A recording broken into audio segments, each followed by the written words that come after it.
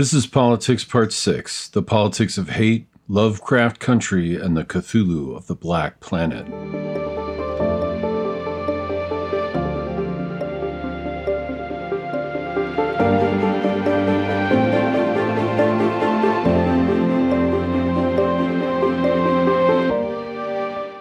A house divided against itself cannot stand.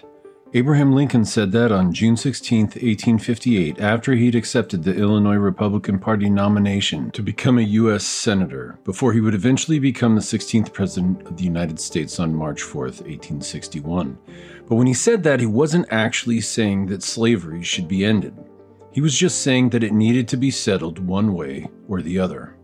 We know that Abraham Lincoln wanted to end slavery because he started the Civil War the month after he was elected on April 12, 1861. But he was saying the same thing that Mr. Miyagi, the Pat Morita version from the 1980s, the same thing that Mr. Miyagi said to Daniel LaRusso. He said, "Are you karate? Yes, okay. Are you karate? No. Okay, too. Are you karate? So? Just right grape." But I started thinking about why Lincoln didn't come right out and admit that he wanted to end slavery right away. And the answer is, he might not have been elected. And then I thought about George Washington. He set all his slaves free and gave everything he'd accumulated in his life to his freed slaves.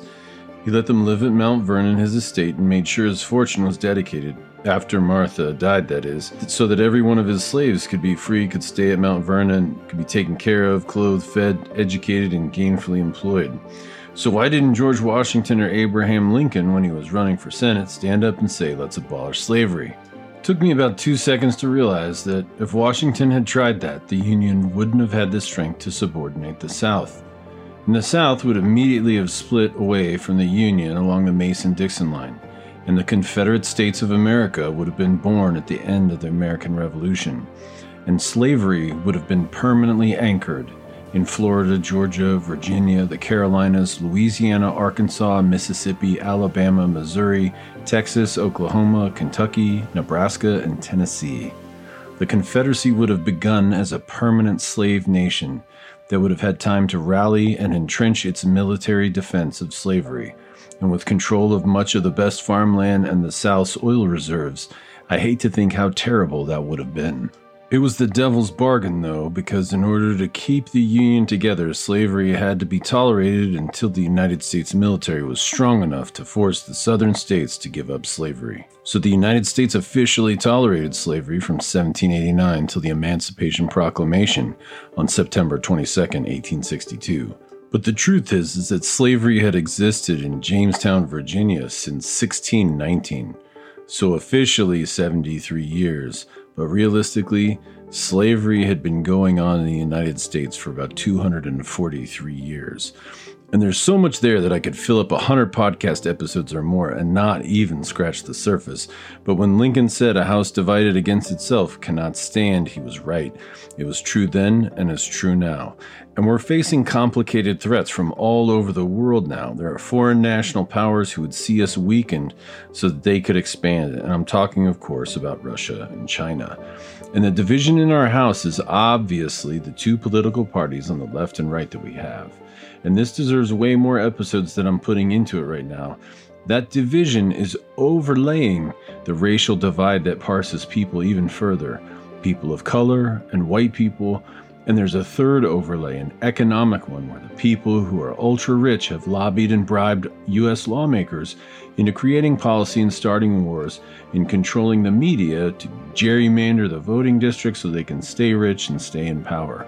But there's actually further subdivision from within the left and the right. And on the right side, you have your traditional Republicans, who are typically middle and upper class fiscal conservatives. But within the right, there are radical, typically uneducated cultists, white trash, less educated, more rural whites whose communities were conceived in the Jim Crow era and whose populations are still bereft of diversity and adrift in racist inertia, and over the last 4 decades have seen their jobs exported overseas by the oligarchy that controls both the establishment Republicans and Democrats, and has seen their energy jobs, typically in the fossil fuel industry, dry up without compensation by the Democratic and Progressive Opposition Party, that can't seem to figure out that environmental legislation can't be decoupled with mitigating policy to employ those workers who will lose their jobs to these environmental reforms. Now, Hillary Clinton, an unsuccessful 2016 presidential candidate, coined the term deplorables to describe these people.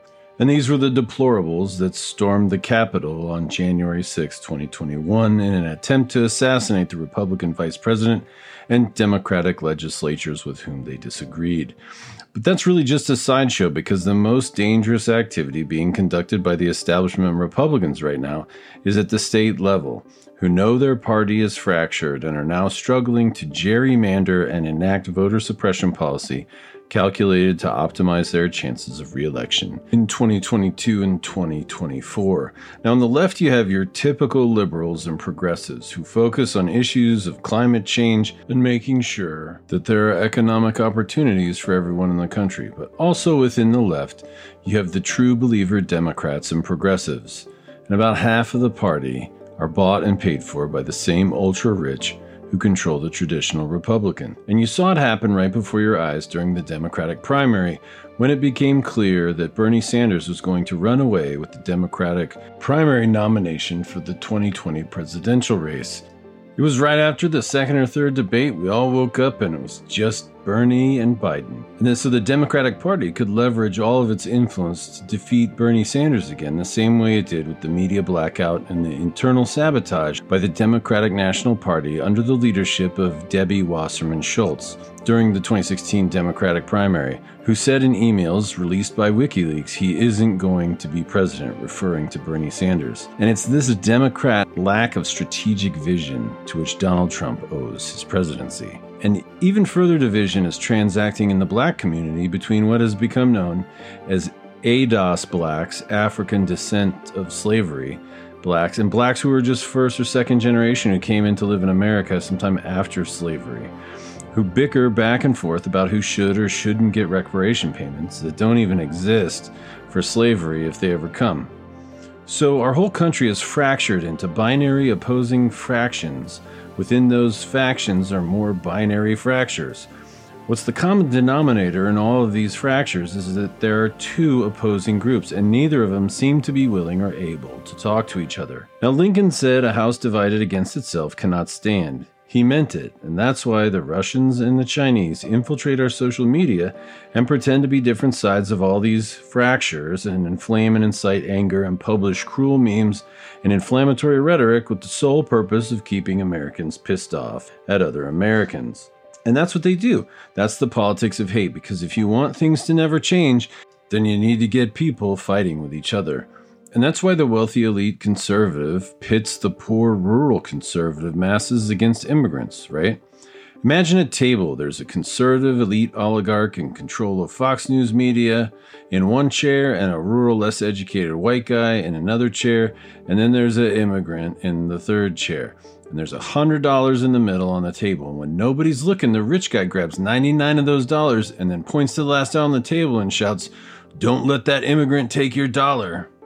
Because if the conservative media didn't have the immigrant scapegoat to distract rural white conservatives, then conservative politicians might have to contend with their constituents who are pissed about not having their manufacturing jobs that were all shipped overseas. And we've seen this before. It's how the Nazis eliminated their political rivals back in the 30s. And there was this Lutheran pastor in the 1930s, and he spoke out against Hitler and Nazi Germany in this poem called First They Came. And it goes like this. First they came for the socialists, and I did not speak out because I was not a socialist. And then they came for the trade unionists, and I did not speak out because I was not a trade unionist. And then they came for the Jews, and I did not speak out because I was not a Jew. And then they came for me, and there was no one left to speak for me. So believe it. There are oligarchs who want to split us apart and control our government so that they can stay rich and stay in power, and they do this through the politics of hate and control of the media.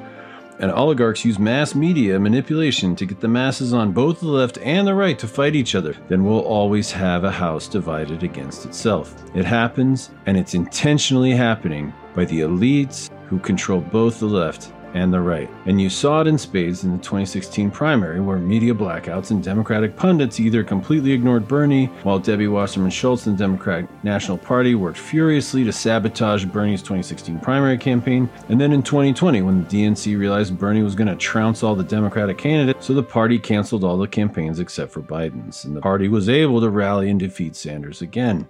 But it's not just on the left either. You see it every day in the conservative media, making masks in a pandemic a political issue of freedom from oppression, and making up election fraud stories just to distract the people from the real-life problems facing them, like the pandemic. Now, QAnon, a joke of a shadow organization which is certainly a cyber attack operation of China or Russia, accused Democrats of being sex offenders and sex traffickers in the 2020 presidential campaign, and it's now defending Representative Matt Gaetz, who's going to be facing sex trafficking charges, and everybody knows from his Venmo transfers that he conspired to pay kids for sex.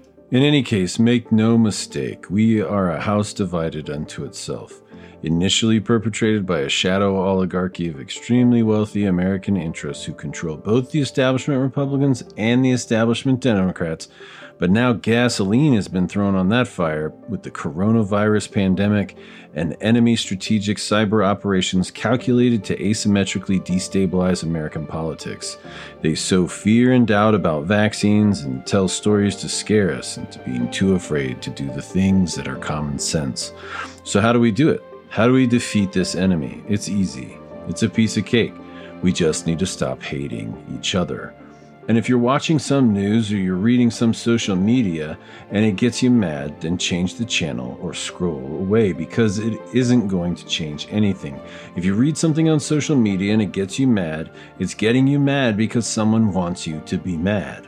Someone is manipulating you into being mad. Someone thinks they can manipulate you enough to hate somebody you don't know, somebody you never met and never will, who most likely never existed at all. And they think they can distract you so you don't notice the things that they want you to miss.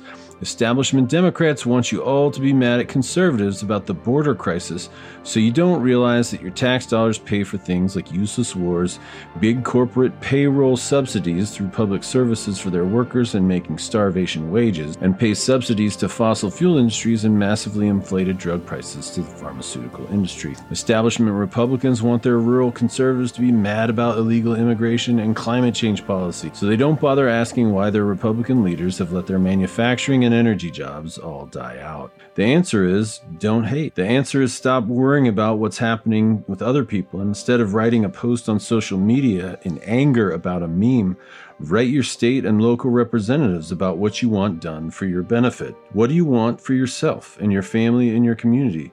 In this country, screaming at fellow citizens doesn't really do anything, only screaming at your elected representatives or organizing against the interests of the oligarchs to boycott their products economically. The only thing the oligarchs and the politicians care about is money and power, so we use that to manipulate them. Cancel to motivate the oligarchs to do what you want, and vote or threaten to vote to motivate the politicians. So now we're at the good part. Lovecraft Country. It's an HBO series directed by Misha Tate and produced by Jordan Peele in collaboration with J.J. Abrams, who produces major blockbuster popular films. You really feel their energy when you watch it. It's really, really good. It's about an ex-soldier in the 1930s, an H.P. Lovecraft fan who returns home after he receives a letter from his estranged father informing him that he may have some kind of legacy birthright that has been concealed from their family.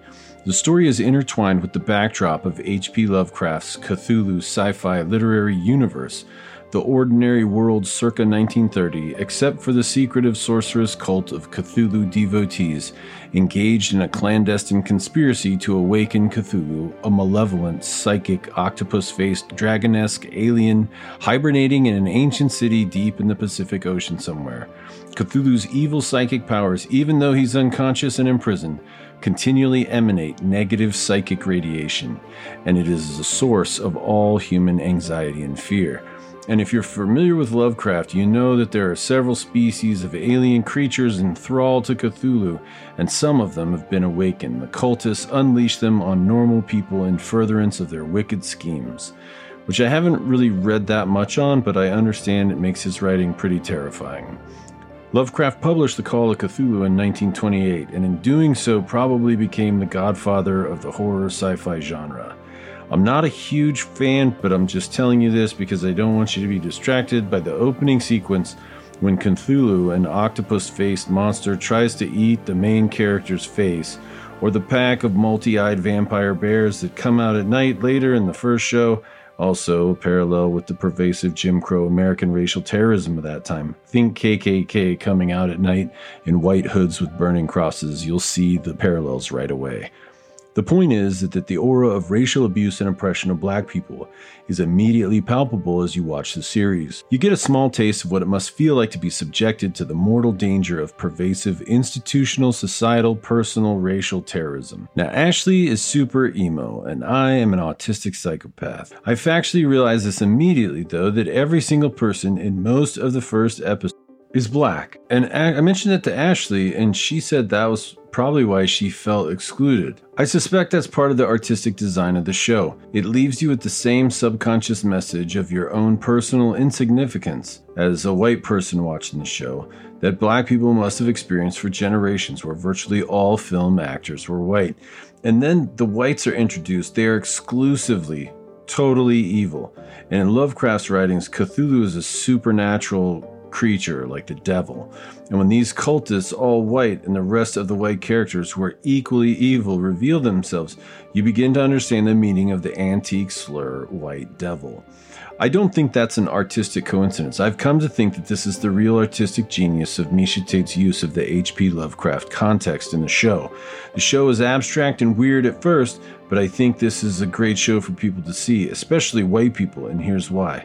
It illustrates the difference between what it means to be white and intellectually admit the existence of white racism, and to be white and experience a glimpse of what it might feel like when we collectively, as the white race, terrorized and continue to terrorize black Americans with the subconscious reckoning that only white people in the show, the only characters with whom white people racially identify, are all white devils too. And another facet of Tate's genius is that we have no reason to doubt and must admit that the generations of degradation, legal discrimination, Confederate statues and flags and segregation and Jim Crow, hate groups and white aggression and microaggression is nothing short of a legacy of genocide.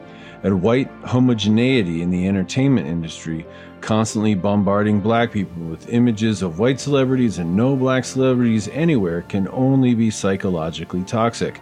And remember when I told you about Lovecraft's Cthulhu mythos, where Cthulhu slumbers deep in the Pacific Ocean, but his psychic powers radiate and are the source of all human anxiety. And that's when I understood Misha Tate's message. She's telling us, convincingly, she's telling me as a white person, that I am the Black Cthulhu. I was hit in the face by Jackie Robinson's bat. I'm asleep at the bottom of the ocean, and while monsters and white supremacist cultists terrorize black Americans, and if I keep slumbering, I am allowing the continual terrorization of the black planet to continue. My inaction, or maybe my neutrality, me saying, oh, I'm colorblind, that kind of do-nothing mentality permits a persistent, continuing racist inertia in this country and lets it continue. And if you're white and anyone who thinks they're colorblind and not racist, that is a problem. And that is a fact. The country was conceived in racism, which still persists today. The U.S. government conducted the Tuskegee syphilis experiments on 600 black men and only admitted to it as of 1997 by Bill Clinton on the eve of the end of his second term. Black people don't need white people to be colorblind. They need white people to see them as black people and see them as equals. And it's not enough to be colorblind because black people need to be seen. And the country is adrift in racist inertia, and being colorblind or not doing anything overtly racist isn't enough. White people need to take steps to make things happen, to make things right, and counteract alienation and the genocide that was perpetuated by our families and our ancestors against them and theirs. Now, ultimately, I think Tate is trying to send white people, the Black Cthulhu, a wake-up call. I think that's why the main character wakes up from the opening dream sequence when Jackie Robinson, the first black Major League Baseball player, smashes Cthulhu in the face with a baseball bat. I'm sure that's an homage to Robinson's contribution to racial relations. And it's not a spoiler, it happens right at the beginning of the first episode. And I just didn't want you to spend any time trying to process why Jackie Robinson just hit you or Cthulhu in the face with a baseball bat. And eventually you'll see the main character through a series of events begins the series fearful of whites, but slowly loses his fear of whites and becomes more and more willing to risk death. And he becomes more and more willing to die to protect his family's future. And think about that. This is a very, very big deal. This is a very important message. Think about what was going on 5 years ago in 2016. Do you remember? Colin Kaepernick, quarterback for the San Francisco 49ers, started to kneel during football games when the American anthem was being played to protest police brutality in the black community. So yeah, 5 years ago, super peaceful demonstration doesn't work. And that is a fact. Didn't make a dent, did it? Black Lives Matter marchers start marching, and then the McCluskeys start pointing guns at them. And white kids shoot them with assault rifles and run them down in cars. So yeah, guess what? Marching isn't working either. And that too is a fact. Then when George Floyd is publicly executed by police in downtown Minneapolis, Minneapolis starts burning, and Seattle autonomous zones are occupied, and citizens riot and take over. And then things kind of start moving, don't they? So anytime I hear somebody talk about the need for non-violent, peaceful demonstrations, then I think maybe you should have been paying attention back in 2016 when Kaepernick started kneeling down during the national anthem instead of calling him names like unpatriotic. Because violence seems pretty reasonable when kneeling and marching hasn't worked for 5 years. But like the pandemic, it's gonna get worse if we don't make it better fast. My advice is, leaders, you better listen and start acting now. Not just when somebody makes you, but on your own initiative before rioters start bringing guns to the riots. Police officers, it's not enough that you aren't intentionally racist. To not see color is to allow yourself to continue to drift in racist inertia. You must act to stop racist threats within the police force. You are personally responsible for being the one who pushes Derek Chauvins in your ranks off of the necks of our citizens. You are responsible for cleaning them out of your ranks. And let's pray to God that you can do it before bereaved black mothers stop calling for peace and equality and start demanding revenge.